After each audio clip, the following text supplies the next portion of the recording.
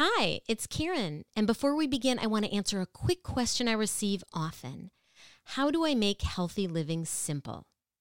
I found that with a little bit of planning and a few good tools, I've made living healthy a lifestyle, and one that just isn't that hard.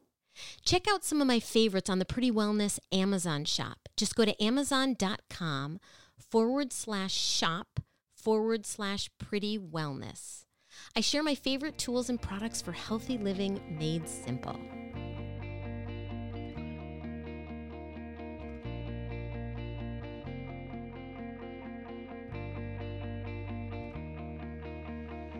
And here we are now. I want to welcome you to Happiness Through Hardship, the podcast.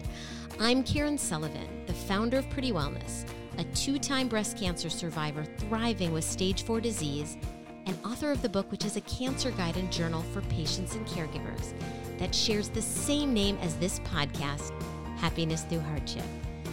I'm also a girl who wishes on pennies. I try to see the good in everything, even when life is not so great. But sometimes it takes a little more. And this podcast will provide you with what worked well for me.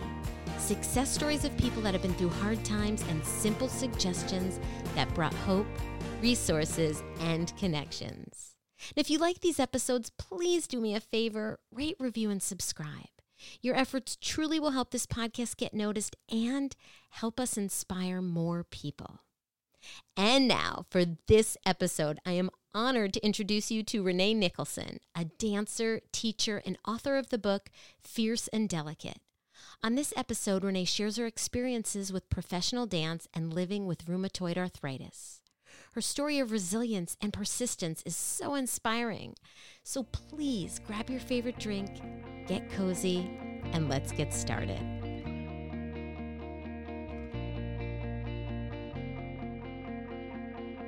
I am so excited to be here today with Renee Nicholson, a dancer, author, and teacher whose life has changed from rheumatoid arthritis. It took getting knee replacement surgery in her 30s and learning how to walk again for her to own her unique experience. The humility of this allowed her to reteach herself ballet in a different way. Her story and her book is about living in the world of professional dance and living with chronic disease. This compelled her to write about both dance and illness. Now, she's received numerous awards for her artistic pursuits in both writing and dance, and as a Master of Fine Arts in Creative Writing, as well as holds a professional certificate in narrative medicine. Renee shares her experiences with professional dance and living with chronic disease in her book, Fierce and Delicate, and is here today to share her story with us. Now, Renee, welcome. I am so honored to have you here today. Thank you, thank you, thank you. Thank you for having me. Well, I want to just jump right in. The life of a ballerina. I think as a little girl, that was something that I loved the idea of it. And I know that every career path, no matter what it is, has its challenges. So I'd love for you to share with the listeners your story, and I'll toss the mic to you. Okay. Well, I think I started the way a lot of young girls do. I just wanted to take dance classes, and my mom signed me up. And, I started training, and I found myself, myself, when I was in the dance studio and, had those early experiences with the Nutcracker, which is kind of the ubiquitous thing for dancer. Right. And, just found myself really loving to perform, really loving being around all the other dancers, started taking it all in. The more I trained, the more I had the opportunity to travel and go study with new teachers. And so I was kind of on this path and, very disciplined from a very young age, taking class every day, keeping up with the schoolwork, that sort of thing. And, you go along in this very sort of regimented world. I mean, the dancer has class every day and your body is your instrument. And so I found myself having the probably, and this may sound weird, but workaday experience of being a dancer. Yeah. Yeah. There's a lot of just, day in, day out, working on your technique, learning your roles, just doing those things. And then, something wasn't quite right with my body. And, you're used to this as a dancer because, lots of little injuries come up, lots of things. When you put that much wear and tear on your body, I mean, it's an art form, but it's a very athletic art form. And so you train in many ways much like an athlete. And so, I was used to some of those things that would happen, but I would have these weird swelling episodes, and especially in my knee joints. And the first thought was not, oh, go to a rheumatologist and see if this is an autoimmune disease. Right. Right. It is, oh, my body is now susceptible to injury. So that kind of complicated some things. But one night I was just in a lot of pain and went in to see an ER doctor. And, he had just worked with a lupus patient, and lupus is a similar autoimmune condition. And he asked me if I'd ever been to a rheumatologist. And I said, no.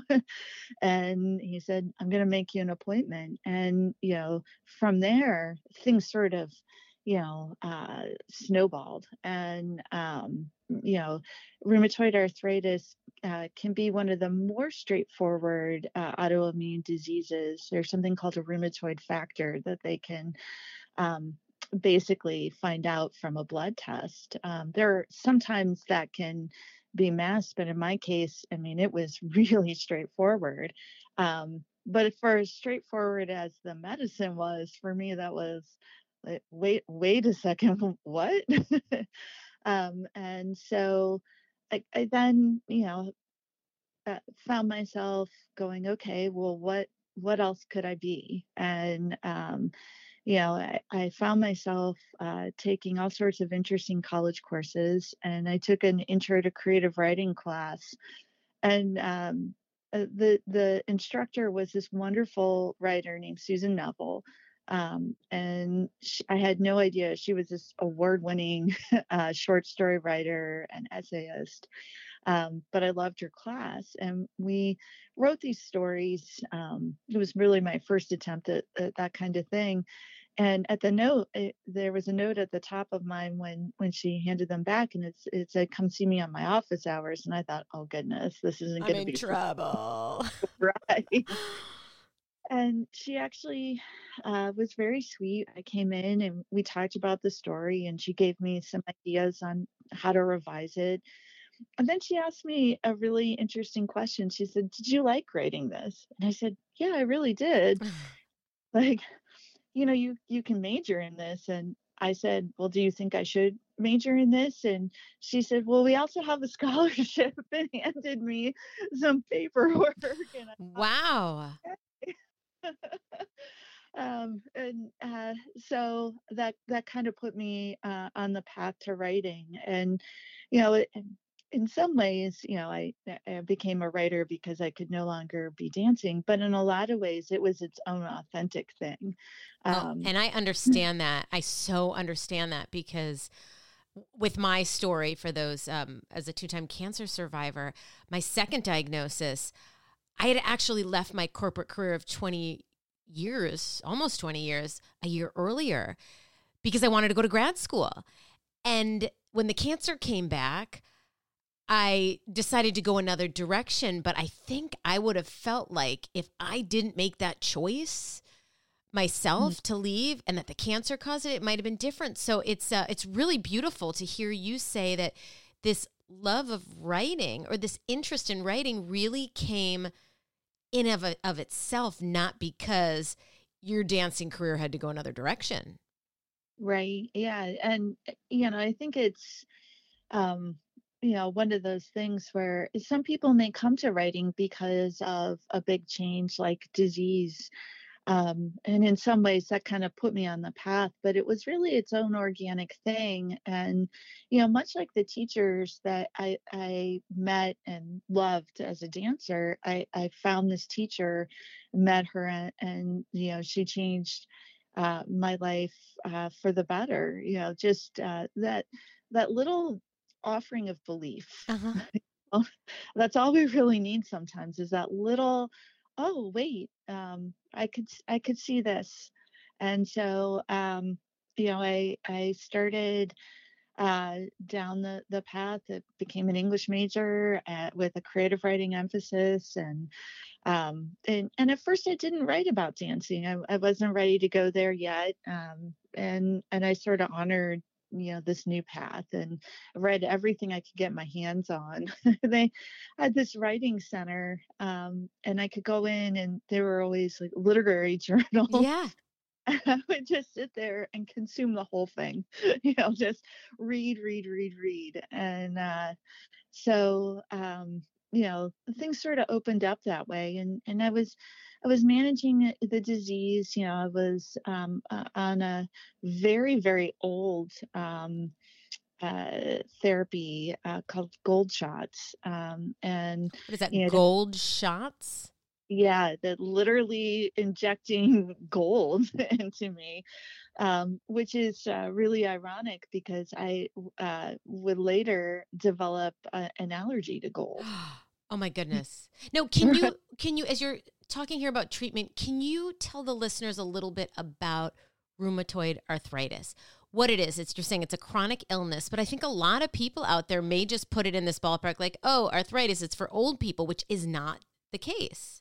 Right, yeah. And dancers can, get the more common arthritis earlier than most, because of the, wear and tear on the body. But rheumatoid arthritis is an autoimmune disease, and that's where your own system gets, for lack of a better way of saying it, out of whack, and starts to attack healthy tissue. And in the case of rheumatoid arthritis, that's the tissue between the joints, and it causes swelling and inflammation, and can wear away at the cartilage in your joints and cause other damage. And it's basically, your immune system, which is, finally attuned to attack, things in your body that shouldn't be there. In this case, gets confused and attacks the healthy cells. Yeah. And so, So your treatment yeah. then out of the gate was to get these shots? Yeah, and you started, would get them once a week, and then it would go down to a couple times a month, and then it was sort of like a monthly maintenance shot. And that worked for me for a really long time, and it managed my disease fairly well. I mean, not to the point where, I was back in the dance studio like I was, but I could take recreational dance classes, which I often did. And, I presented as perfectly healthy and normal, to people who would just, see me on the street. It wasn't an obvious, living with chronic disease. And I kind of bumped along that way for a while. I finished my undergraduate degree, got a job, tried to figure out what was next. Um, and, you know, over time, I did develop an allergy to gold shots, and ended up going on a much newer medication called Enbrel, which is in a classification of treatments called biologics. And it tries to, basically help your immune system figure itself out. But in that time, I would have these times where I'd have flare-ups. And this is common for people with rheumatoid arthritis. You can go through kind of lulls where the disease is quiet. And then all of a sudden, you get a flare, and it's spooky because you can't always tell why this is happening. I mean, And what is a flare up? Like, what does that look like or feel like? so it's a flare up, and it feels like fatigue. I mean, it's a very heavy sort of feeling, a tired feeling, but it also manifests as swelling in joints. And for me, my knees have always been particularly susceptible, but I've also had some issues with my feet and my wrists, and a little bit in the knuckles in my hand, but not as much as some of the other joints. But it really can affect any joint. Some people will feel it in their shoulders, their elbows. Okay. Those weren't areas that affected me. But you get these flares, and it would feel like it came out of nowhere. And you managed it the best you could. I would have some pretty intense swelling in my knees, and um, I would go in, and my rheumatologist would actually take a needle and pull out some of the fluid Ooh. from inflammation. Yeah, Mm-hmm. it was a pretty interesting process. And uh, yeah, at the Did it help? it Okay. did. And especially afterwards, I'd usually get, a little bit of lidocaine and steroids in Yeah. there to help manage it. So he would always kid me not to, go out and play rugby or anything. Right. But and I kind of bumped along that way for a while until enough years of that happened that you know um, things got a little more complicated with the disease, and so I was off and on needing the aid of a cane, and that's when it became really apparent to other people that I was living with a chronic disease.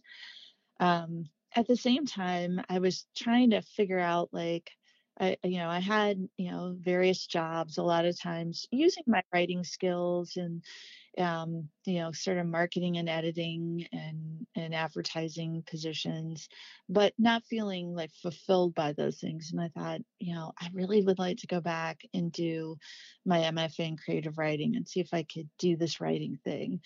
Um, and I think, when your body deteriorates, there's something that clicks in your mind that says, why am I not doing that? And Yes, I get that.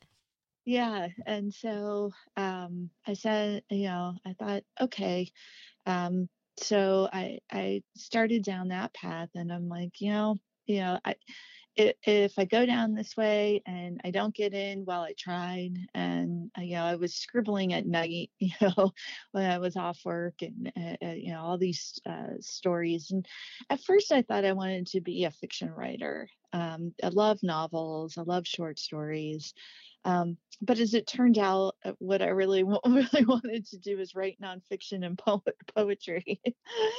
So lots of twists and turns that you get into it, and you start to see your path more clearly. So I ended up getting into an MFA program, and um, I started teaching, and I taught basic composition courses. And at the time, I thought, well, anyone can teach to put yourself through. You got this little stipend, and uh, so that I didn't go into debt, and to go back for this MFA. So I thought, oh, but very quickly I found I really liked teaching. It wasn't something that had occurred to me really to do.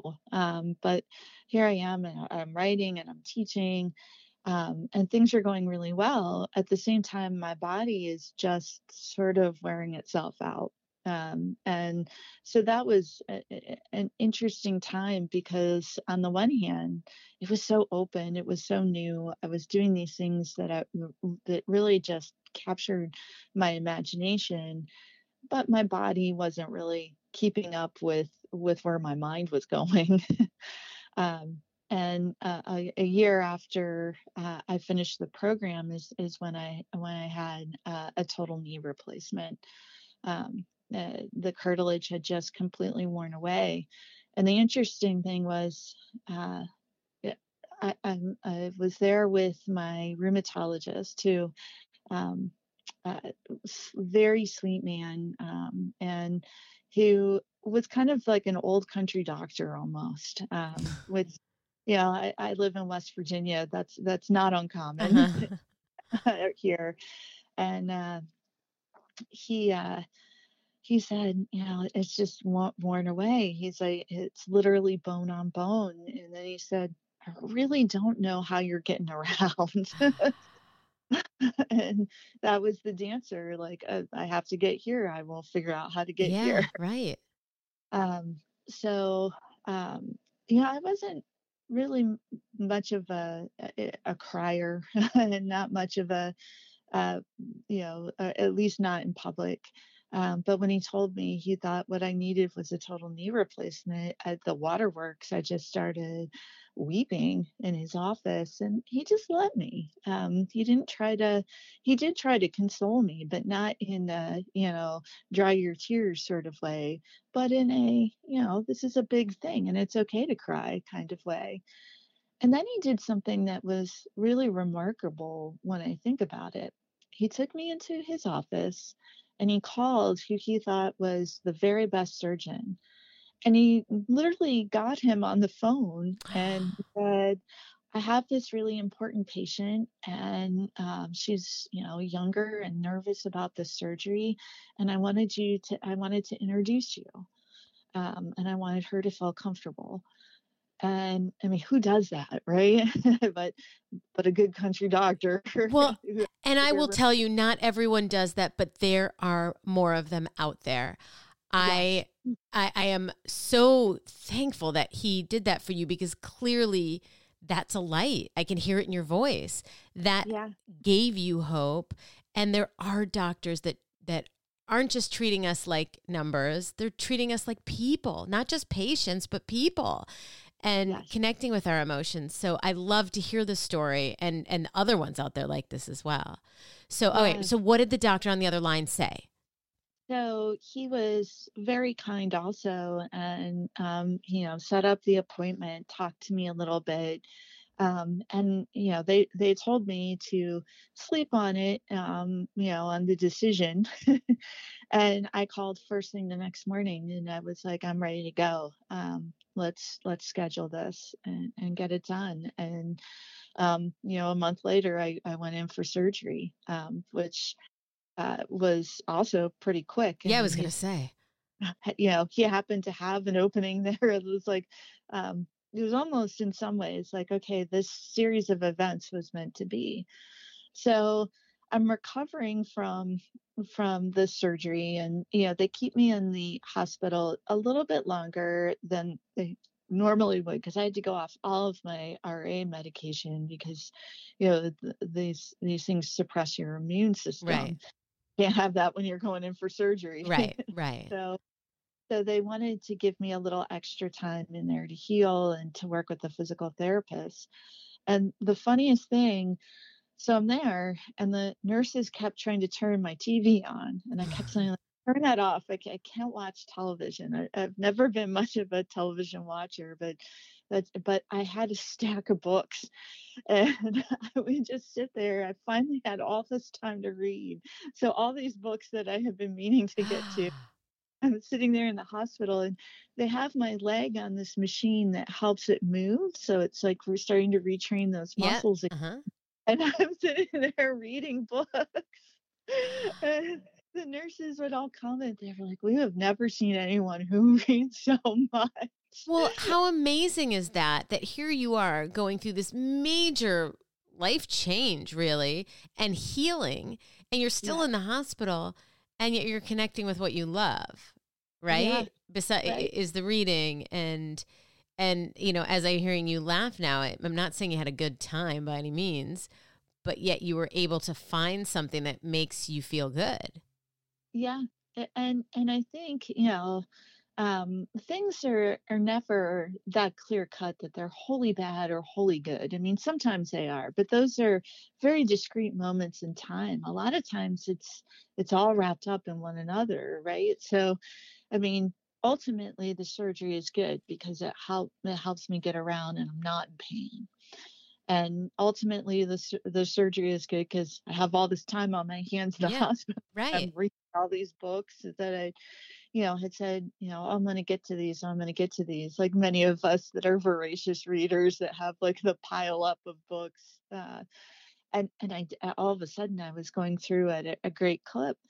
Um, and uh, the other thing that was really fantastic is every morning my surgeon, the orthopedic surgeon, came in and dressed my wounds himself.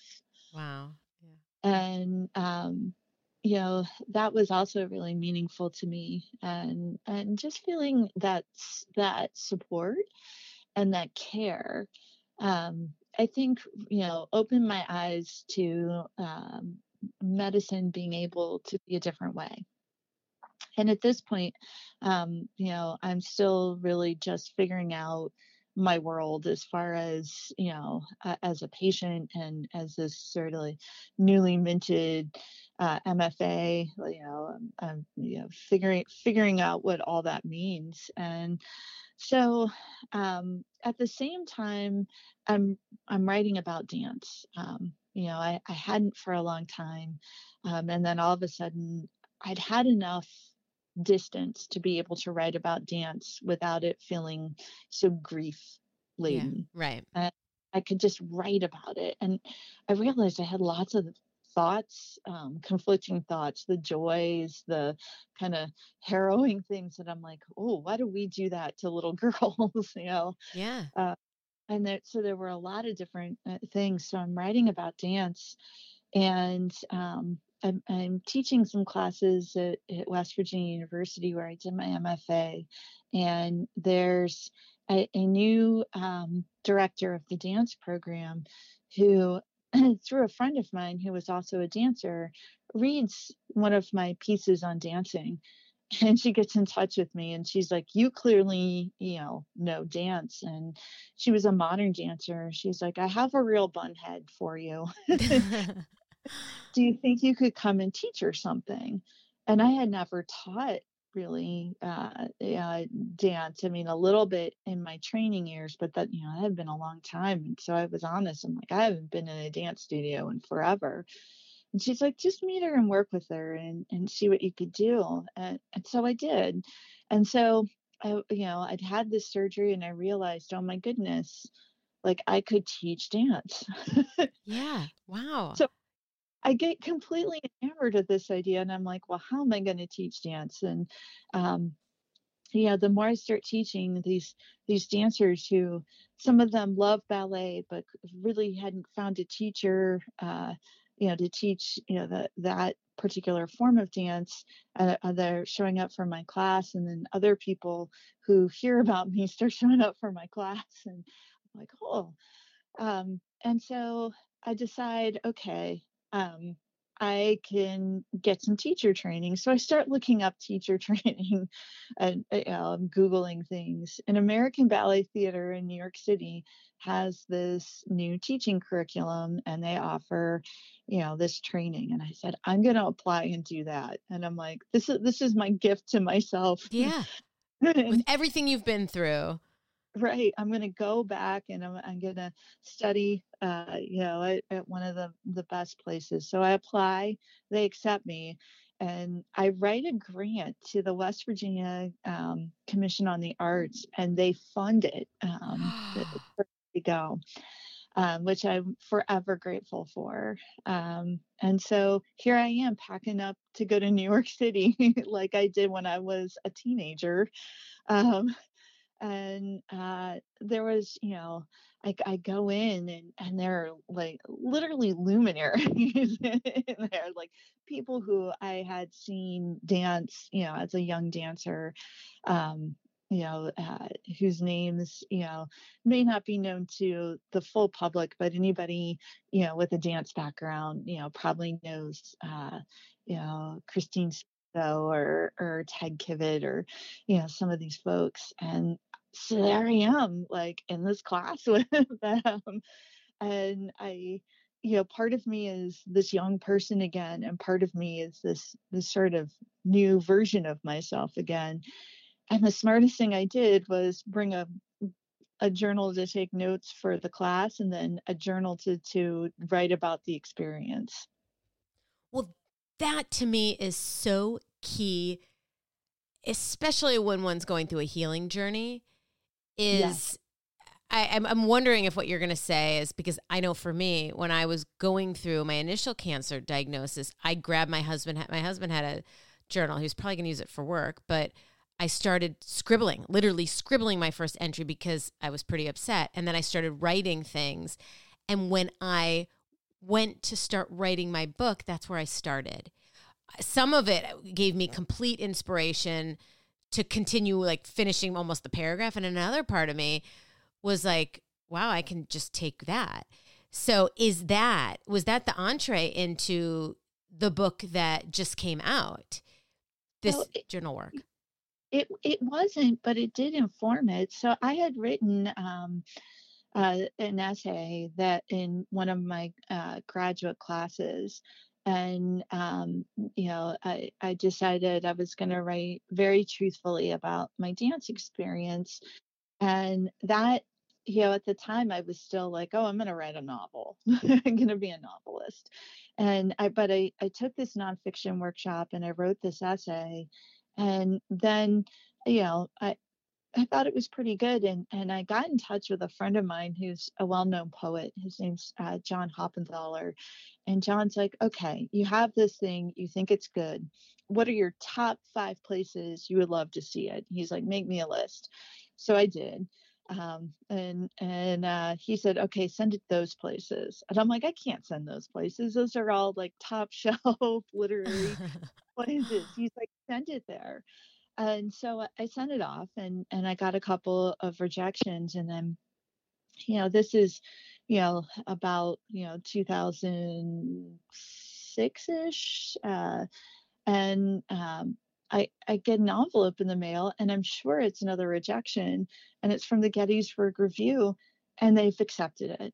And I, what? And not only have they accepted it, but they're a paying venue. And so like all and then you get paid. Right. I'm like, what just happened here? And so but it was funny. Like I should have really paid attention to that at the time, but I thought, okay, this will be neat and fun and whatnot, but I'm going to get back to this novel writing. But I found myself every so often writing an essay. So when I started journaling for, while I was at American Ballet Theater doing teacher training, I thought maybe it would be an essay, but I wasn't sure. I just wanted to have the record. I wanted to remember exactly how I felt and what was going on. And, being back in New York City, really there's an energy there is. that I'm trying to capture. And, while the teacher training is going on, I'm seeing these young girls because the teacher training overlaps with it overlaps with their young dancers workshop. And so, I see, all these young girls, and they're going into their classes, and, they have their hair just so, and all these things. And so, there was a lot there just to work with. And so I took all these notes, and I came back, and I was like, if I pass this first level of training, I want to go back. And so I'm also at this time trying to figure out like what's next with my writing and other things. And I apply for different writing opportunities. And one of them was a semester as the emerging writer in residence at Penn State's Altoona campus. And, I'm like, hundreds of people are going to apply for these things. Why are they going to take me? But I apply anyway, because, you can't help yourself, right? Like if you don't apply, you don't get. Right. Exactly. So, um, you know, the amazing thing there is I do get it. And one of the professors that was on the committee really became a champion of my writing because his daughter had been a dancer. And so he recognized in my writing, this very true thing. And this time I said, I'm still working on this novel, but I'd also really like to work on these essays. And that's when I first started to think, maybe I do have a book in all this. So I go there and I write like crazy. That semester, I really start to flesh out more of these essays, and I start with my experience at American Ballet Theater. And at the same time I'm doing that, I'm applying to go back for the next level of Right, training right. semester. So like dance and writing start to become a thing that kind of happens in tandem. Well, And and isn't that amazing that there are these two loves of yours, and that so many times it doesn't intertwine in life, but that sounds like it's your story, is that like one led you into the direction of the other, but not even it, really realizing it. it did. And I was able to, really kind of balance out a lot of things that have been a part of my life. I started writing very honestly about rheumatoid arthritis at the same time I was writing about dance. And so I was writing about my current body while I was also writing about a remembered body. And that was a really interesting experience. And it allowed me, I think, to kind of free myself up, um, and to accept that what was and what is. Because the interesting thing is after I had the surgery, I was so different to so many people that they thought I was, cured. And I'm like, that's not how rheumatoid Right. arthritis works, right? But I was able to do a lot more because of that surgery. And I think that I sort of entered a phase where possibility was this real thing. And I have found some things that really did manage my RA in a better way. So I was able to kind of capitalize on the gains of the surgery because of that.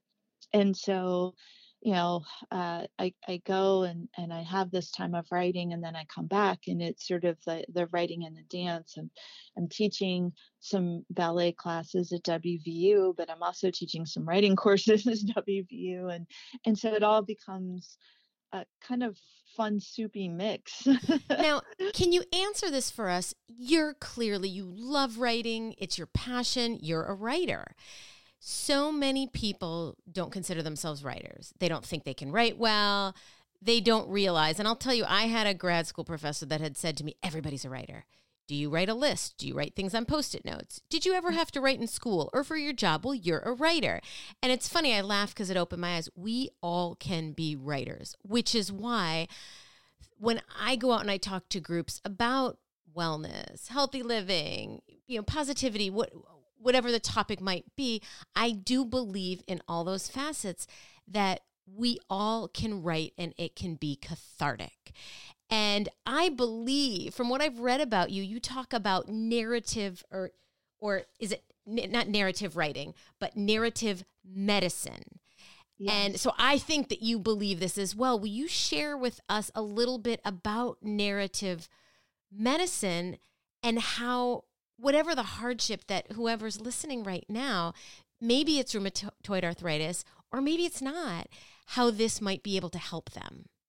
Absolutely. And narrative medicine was something I was doing without really knowing I was doing it. And especially when I started to write about having RA. Um, but the way I got into narrative medicine is um, it's through a man I would come to know because his palliative care physician was trying to find a creative writer to help him. His name was Jamie Shumway, and he had ALS, and he wanted to write a memoir. before he passed. And so his palliative care physician took it upon himself to find a writer. Well, WVU had a new director of dance, and this palliative care physician's child and the director of dance's child were friends. And so he said, I know, writing isn't your thing, but maybe some writers, artistic people tend to know other artistic people. He says, I know exactly one writer, and I think she would be perfect. And that was me. And so he gets in touch with me, and I have no idea what palliative care is. I'm literally Googling it while I'm talking to him. And I'm Googling ALS. This was pre-Ice Bucket Challenge, right? Right. Hadn't been in our consciousness. And I said, he asked me if I could help him or I could help Jamie. And I said, I don't know if I can help him or not. I've never done anything like this, but I would like to meet him. And so I met him, and I was just compelled.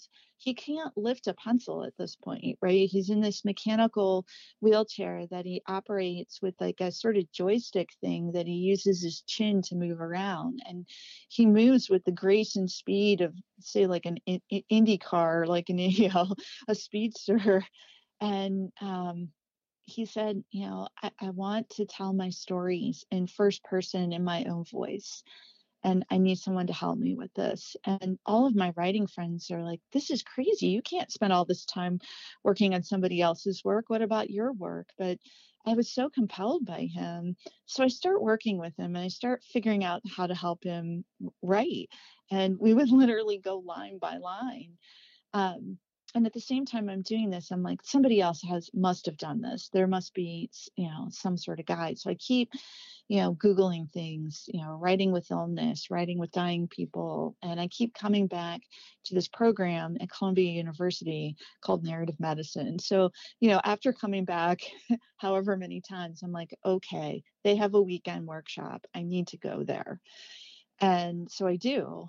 And I learn about this practice, and they bring together clinicians of all kinds, doctors, nurses, physical therapists, occupational therapists, what have you, patients, and literary people. And it was founded by this woman. Her name is Dr. Rita Sharon, and she is a general internist there at Columbia, but she also has a PhD in literature. And she realized the two had more in common than people realize. And so she coined the term narrative medicine, and it's to honor the stories of illness. And so I'm there at this workshop, and I'm like, this is the stuff, right? Like, it just opened my eyes. And so I continue to work with Jamie on his memoir, and I just continue to study. I guess I keep collecting certifications. I got the certification from American Ballet Theater and their full training. And then as soon as that ends, I find narrative medicine, and I decide to do that certification. Well, to me, what's so beautiful about this is that you yourself have used this, call it the format narrative medicine, like writing about your illness. Yes. And you're also helping somebody else write about theirs when they can't do it. And so you can understand the struggle a little bit of the ailment, not necessarily his ailment, but just having that, and also wanting to share the story, because stories are what give us hope. So those that are listening right now, I hope that they don't get a chronic illness diagnosis, but if they do, your story can bring them hope. And if they have something cruddy that happens to them, knowing that connecting with others, that is in some ways why I wrote my book, why I started this podcast, is because stories are what helped me. I remember with my stage 4 diagnosis, telling people, I don't want to hear any bad things yet. I don't want to hear anything bad things yet. But if you have success stories, because, hey, I spent many years in business and you focus on success stories a lot. If you hear success stories, I want to hear it. And those stories inspired me and motivated me. So let me tell you, I am so grateful, not just that you wrote this book of essays, because I think it can be incredibly helpful for others and heartwarming as well, but that you are here to tell your story to the listeners. And even me, this fills me up to talk to you. So on that note, I was wondering if you would be willing to play the Grateful game with me. I certainly would. I love, for all those that are new to me and Happiness Through Hardship, the podcast, gratitude is something I really believe in. Having a small mindful practice where you focus on positivity is what led my son and I to coin what we call the Grateful game. We play it most nights before we go to bed. And, you can make it whatever rule you want to make, but our rules are we give ourselves a short amount of time, few minutes, or in this case, you and I, Renee, will do 30 seconds. And we'll talk about really quickly what we're grateful for and why, and then toss it to the next person, and whoever has more wins, right? So I will start. And I will say, with all this talk about dancing and ballet, it made me think of my cousin Abe. When he was young, he was in the Nutcracker, as you mentioned, for the American Ballet Theater in New York City. And it's pretty amazing. I then got to go backstage at Lincoln Center and see it. Oh. And so where I'm grateful for and why, like today or this week, is because his mother, my Aunt Jane, was the first person in my family that I saw a few days ago with all of COVID and us, being so removed from so many things and so many people. And I am so grateful that she was flexible with me. Like when I could come in, she was willing to wear a mask the whole time if I needed that. And we walked up to each other. I gave her a big hug in the middle of Brooklyn, and I just started bawling. I was just it was so beautiful and wonderful to be with family. And I love my in-laws, and they live near me here. I love. I'm really close to them, but there's something about my Aunt Jane that has known me for my entire life. And I'm so grateful that she helped make that happen and make it easy for me. So, okay, that was over 30 seconds. So I'm sorry. I'm going to toss it to you. What's your 45 seconds worth? Well, I'll kind of jump off or dovetail from your COVID, because I got to see a wonderful friend and colleague of mine. Her name is Dr. Lisa DeFrank Cole, and she runs our leadership studies program at WVU. And she had a book on women and leadership that came out during the pandemic. And of course, I had this book that just come out. And she's one of the first people I got to see when we were both vaccinated, and we were able to share our books together. Oh, that's great. Signed copies to each other. And it was really, really meaningful because this is someone who'd just been a real light in my life and helped me understand some of my experience through the lens of leadership. I'd never thought of it that way. And she and I actually had co-authored a paper on women, ballet, and leadership. And so to get to see her as one of my first colleagues, it really filled my heart. I was very joyous, and she is unfailingly optimistic, and you can just feel it off of her. She's just one of those people, when you're in her presence, you just feel good. Yeah, I understand that. And sometimes, it just is really wonderful when we're surrounded by that positive energy, and especially in a celebratory manner. So it looks like we tied. And again, as I say on so many of these episodes, it really isn't whether you win or lose. It's just playing the game. So all you listeners out there, I encourage you to take a moment, whether it's right now as you're listening to this or before bed. Just take a few moments, think about what you're grateful for, because listen, I can't guarantee it's going to change your day or it's going to change your ailment or hardship, but I can guarantee, I do believe that it will bring a little bit of positive energy into your life and maybe change your mood. And that helps us take small steps towards better health and happiness. So hopefully you have been able to feel good in this conversation and spark a little bit of positivity that will help you find joy during whatever journey you're going through in life. So thank you to the listeners. Thank you, Renee. I hope everybody has a wonderful, wonderful day, and bye for now.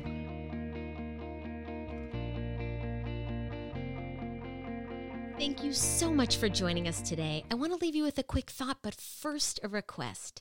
please take a minute to rate, review, and subscribe. You leaving a review helps us with our podcast ranking. The higher we are ranked, the more people can discover our show. And tell your friends about us, because if you love us, they might as well. And now, my parting words. In this episode, we talk about how writing can be healing. When I was first diagnosed with cancer 3 months after my wedding, I didn't know what to say or to feel, so I just scribbled. And then I started writing a little. And then I started writing more. And years later, I went back to that journal, taking excerpts to use in my book, Happiness Through Hardship. Not only can writing be cathartic to the writer, it can be helpful to so many, which is why I published this book, in hopes to help those touched by cancer. It's not only a resource filled with stories and information, it's also a journal and note-taking book. I hope it will put a smile on their face and help make their hardship just a little bit easier. Thanks again for joining us today. I am sending you lots of happiness and great health. Bye for now.